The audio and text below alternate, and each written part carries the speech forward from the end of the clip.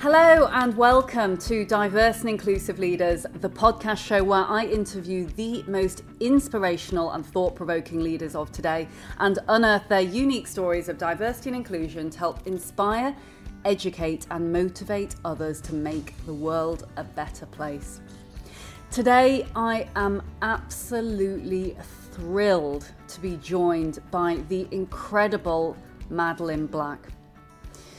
Madeline is an absolutely inspiring individual. Not only has she recently carried out a TEDx talk up in Glasgow, which I'm sure is going to go down an absolute storm, very, very thought-provoking if you haven't seen it, but she's also a trained psychotherapist and has had many, many years worth of experience working with individuals from all walks of life, everything from executives through to individuals looking for help in their personal lives. She's a real advocate of diversity and inclusion and a real humanist, and so I'm delighted to welcome her to the show today to join us and to share with us a little bit more about her personal story. Welcome to the show today, Madeline. Thank you so much, Leila. Lovely to be here with you. Thanks so much for joining us. And Madeline, obviously you've had some incredible experience, but most notably some of the really quite traumatic experiences that you experienced when you were younger that you have now been brave enough to actually share out in the open on the TED stage and obviously through your many other facets of work, including the book. It would be great if you could, for those of our listeners who perhaps haven't heard of you, if you could just share a little bit about what you've been doing recently so we can all get up to speed and find out more about you and get under the surface of some of these really crucial topics. Sure. Well, I first shared my story nearly 5 years ago online with an organisation called the Forgiveness Project, and everything after that has just opened so many doors, which I never really imagined. I never thought I would be a speaker or write a book, but since I shared my story, I was just invited to speak and share it. So about 2 months ago, I've just stopped being a psychotherapist and I'm going to focus on speaking. I decided if this was meant to be my career path or this is meant to be my purpose in life, then I'd like a sign. So I woke up on January the 1st with an invitation to speak in South Africa, and on January the 5th with an invitation to speak in the Maldives. And I thought, okay, that's a good sign. I will take that. So I'm focusing on speaking out now. Wow, that's absolutely incredible. And I would love, if it's okay with you, for you just to share in brief. I don't want to spoil what was one of the most captivating TED Talks that I have seen, but it would be great if you could just in your own words explain a little to our listeners about some of the features within the TED Talk. So in my TEDx, it was very hard because it was only 10 minutes. If I do a keynote, it's 45 minutes. So, I've got a lot of story to squeeze into this little space. But my story is one of sexual violence. I was gang raped when I was 13. And many, many years later, I chose to forgive the two men who gang raped me. And standing on that stage in front of 2,000 people, which is by far my biggest audience, I think I've maybe spoken to 300 max, was a way for me to reclaim my power, to shatter any shame that I had left, but to also help shatter the shame and the stigma and the silence for other people and to help them find their voice.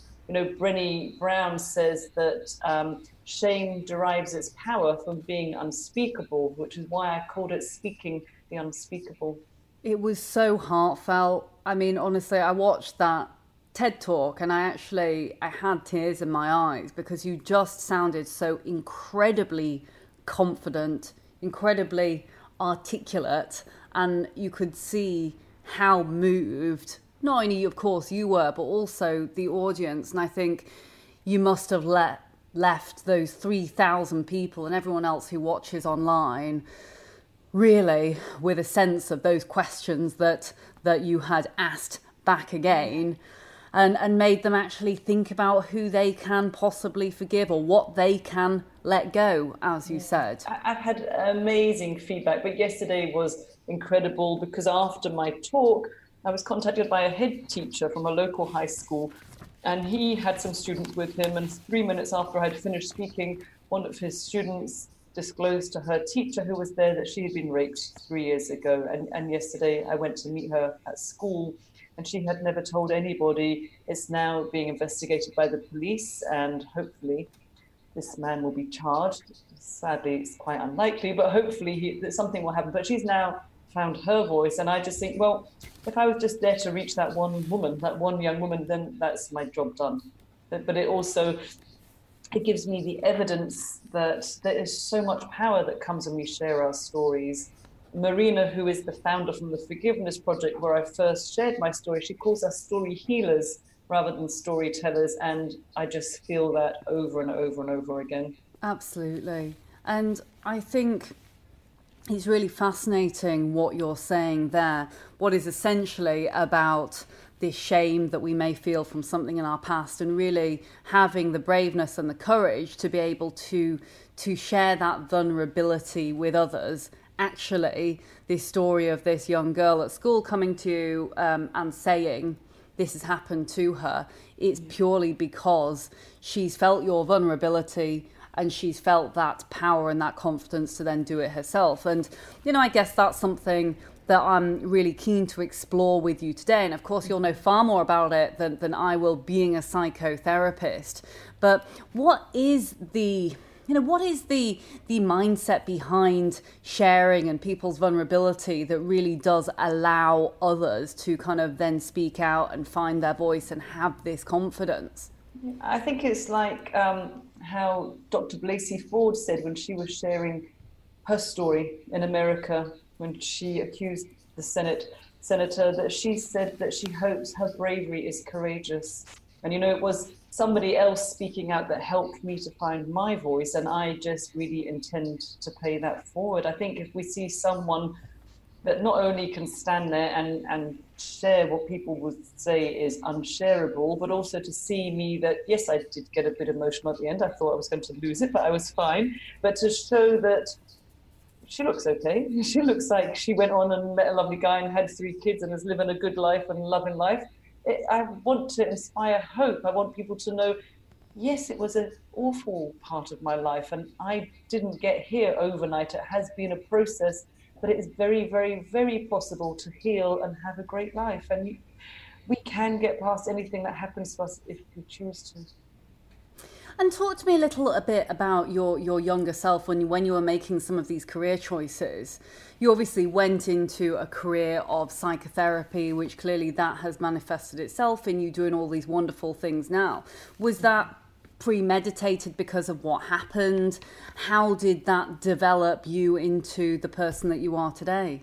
Yeah, it's interesting. People do make that connection, but actually it was nothing to do with that. It was more to do with my father.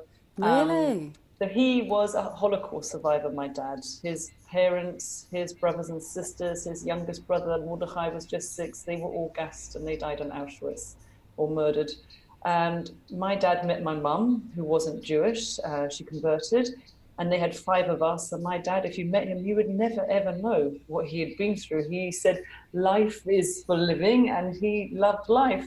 And then he had his sister who survived, my Auntie Eva, chronic schizophrenia, agoraphobic, OCD.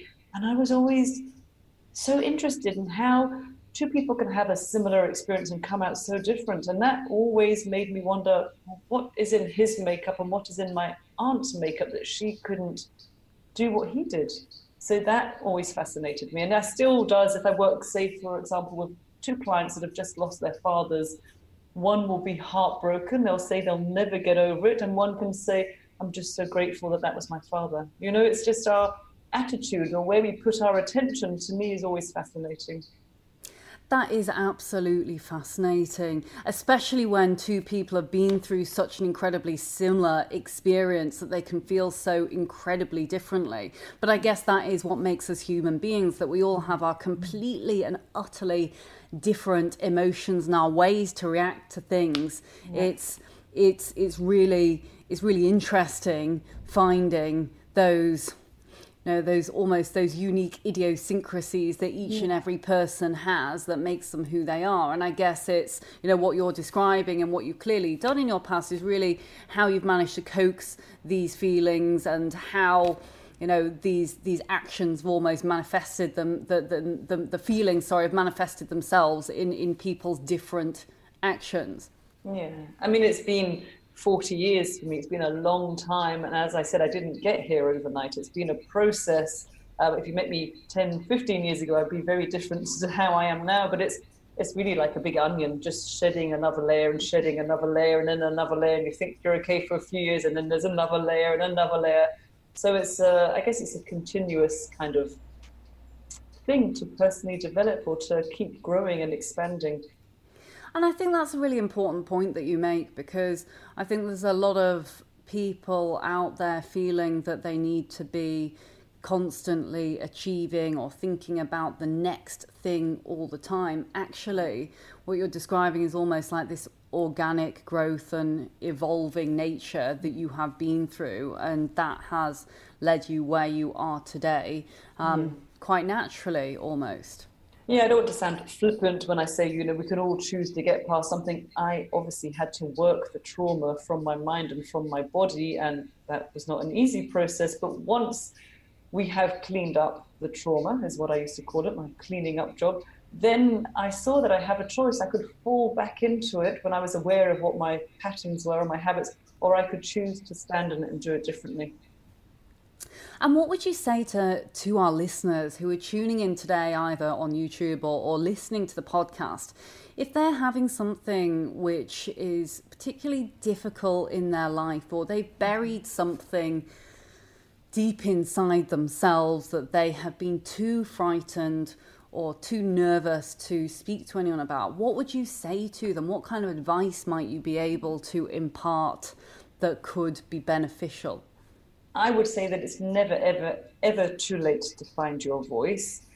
Find someone that you really trust. It doesn't have to be a therapist, but find someone. And if you can't find anyone, just tell yourself your story, write it down. I first really was advised, I'd say in about 2010, by a teacher that I've been going to for many years. He's like a teacher of life, or you would call him a shaman. And Imaho suggested to me it'd be a really good idea to write my story down. And I was like, there's no way I'm going to let you read it or anyone read it. And I stopped and started this process, and it took me 4 years. But at the end of the 4 years, I literally was in automatic, and these 12 pages of all the details came out. So I don't think any of this would have happened if I hadn't written down my story. Because I think when we hold on to stuff internally, we're holding on to it with all the energy attached to it. When we can speak about it, we give it oxygen, and it can shift things, it can move, and it doesn't occupy so much space inside. Before, it's all I thought about. It affected and influenced everything. Could I put the rubbish out if it was dark, if Stephen was away? No, because it was at the end of the garden. Could I drive without putting the buttons down in my car? No. So, yeah, it's important to realize it's a journey. It's not an overnight fix, but it's very possible. But to be listened to be heard, and to be believed, I think there's nothing more empowering than that. And I don't, expect people to stand on the stage like I did and share my story, but to tell your story is so important. Find someone to share it with. That makes absolute sense. And I really love the way that you describe that piece about when you speak with someone or when you share something, actually you're giving yourself oxygen. I've never heard that be described in such a way. And I think that's such an interesting point to be able to take away. And I think especially for, the world of business as well. It's really great to see that there's a lot more talk about humanity within business, the humanistic side of actually allowing leaders to be themselves and to open up and everything like this. I think especially in a work environment, it's very, very difficult to necessarily feel you can open up because these are people that you are working with. But more and more so now, there is a lot of research, and I'm sure you've seen it as a psychotherapist, that says people do so much better. People are so much more motivated. They do so much better at work when they're actually being their true selves and they really are opening up. It's fake, isn't it? And it's an act. It's not really genuine, and that takes effort to keep that mask up, that pretense. So yeah, of course, if you can shift anything that's going to help you be more you, or more of you turn up, then yeah, absolutely. It doesn't matter if it's your business life or your personal life. It's just life. Indeed, it is just life, and that is the thing. You know, everything makes up the life, and I think historically there has been such almost a divide between this is work and this is personal. I think especially those who own their own businesses or run their own businesses, or who are, you know, very passionate about what they do, because ultimately you spend more time at work than you often do with your loved ones. And so actually it really should just be life. And wouldn't it be great if we could go to work and be exactly the same almost as we are at home? Now, what are your thoughts on that, being a work self, a home self, being a full self? Kind of I'm lucky because my work self is my home self. But I think, I mean, I haven't worked in a work environment for a long time, but I would much prefer a heartfelt, genuine boss than someone that's really tough and hard and unapproachable. I'm sure most people would. And I imagine if you have happy workers that feel really like they love their job, you're going to be more productive anyway. They'll want to stay there and work. So it kind of makes sense, really, doesn't it? Absolutely. And I think when leaders are able to, and I really hope as well that many people listen to this podcast and think, wow, how brave to stand up in front of all those people and actually be vulnerable. That is what leaders are doing day in, day out. And I think those that are willing and able to be brave and actually share some of their personal selves and share some of these personal stories that really might not even be that related to business, the more so people will feel that intrinsic connection with them. Now, we've never met one another up until now, face to face in virtual reality that is over the internet. But having watched your TED talk and having read about you and having the wonders of LinkedIn and things like that, I almost feel like I kind of know you a bit already. And that is because it's those personal stories that you feel like you almost feel like you're in the inner circle, because you're learning about things that you never would have learnt about before. You feel that would be someone that you know really, really well to be sharing these kind of personal episodes of your life. You know, I totally get that. And it's amazing, you know, just when you meet online, you can make genuine connections, because now that we're chatting, it's like, oh, I've always known Layla. Yeah, this is great. Yeah. I love it. I love the power of social media. It's brilliant. And I think that is brilliant. And, you know, onto the subject of social media, actually, it's be fascinating to speak about. I know people do give it quite a hard time, social media. Yes, we are spending probably far too much time on our devices, and yes. your girls probably spending too much time on social media and watching YouTube, Netflix, whatever it might be, which is all fantastic and well and good, but you kind of don't have the opportunity to get to know people like you also do with social media. Without it, you don't have the opportunity to connect in ways that you might never have done 10, 20 years ago. So I think it does have its huge plus points as well. Absolutely. I mean, just after my book came out about 2.5 years ago, the 6 characters #MeToo also came out. So that allowed me to make these connections with Rose McGowan, Rosanna Arquette, all these Hollywood actresses that now share my post or comment with me, or I've met in real life. And you think, there's no way I would have the opportunity years ago to meet with these people. But it's really like an army of support as well, especially when we're kind of activists and we're all fighting the same cause. When I met Rose, it was at Edinburgh Book Festival last year. It wasn't because she was a famous Hollywood actress. In the meeting, it was just 2 survivors that just understood each other. She was just another woman to me. But but I never have had that opportunity without social media.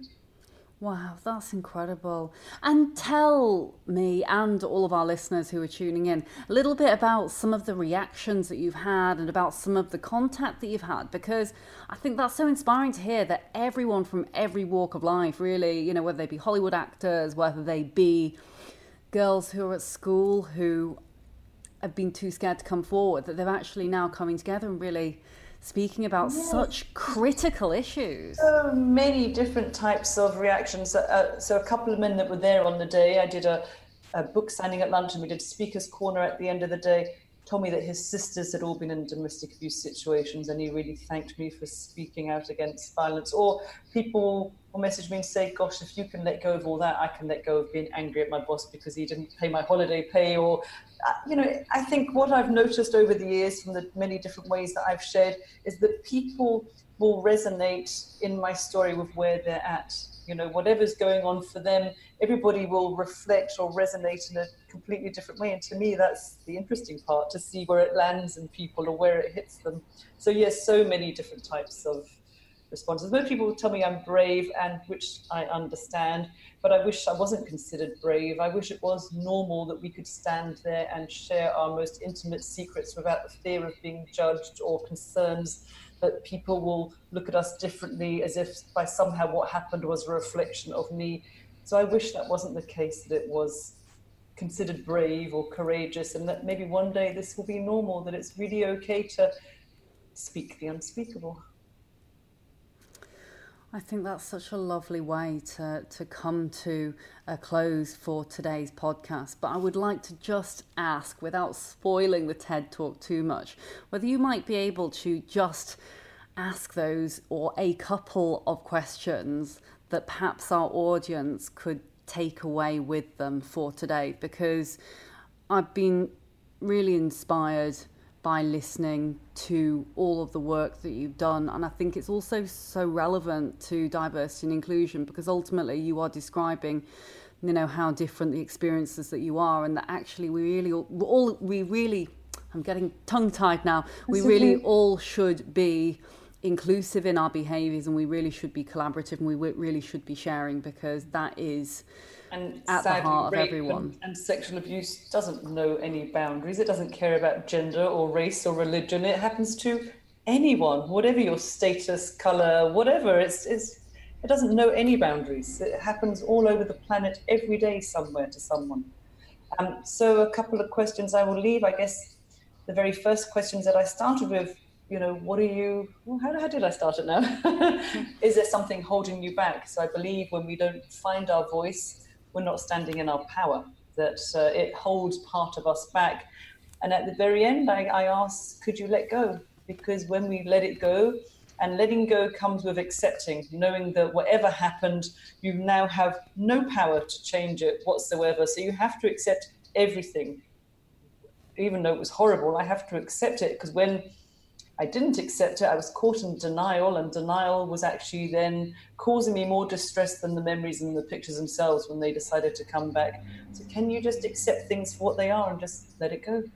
Very powerful indeed. Thank you so much, Madeleine, for being on the show. I really appreciate it, and I've learned a huge amount today. I really hope for those that are listening in at home, or whether you're listening at home or whether you're listening at work, if you've got something inside, perhaps do try and share it with someone else. I hope that you've been just as inspired as I have been listening to the podcast today with Madeleine. I would encourage you to go and have a listen to her TED Talk as well. You can find that online. You can also find Madeleine on LinkedIn. I will put all the show notes for today's episode at the end of today's show into the show notes on www.dialglobal.org, and I'll put all of Madeleine's information there so you can connect with her directly. So thank you very much, Madeleine, for being on the show today. I really appreciate it, and I'm sure you're going to have some fantastic feedback as well on those TED Talks. Please do feel free to reach out if you've been affected by anything at all that we've spoken about today. And my name is Layla Mackenzie. You've been listening to Diverse and Inclusive Leaders, the podcast, with you every week. You can find us on Apple Podcasts, on Spotify, or your favourite podcast channel. You can also find us now on YouTube as well under Dial Global. Look forward to seeing you next week. Take care. Thanks for now.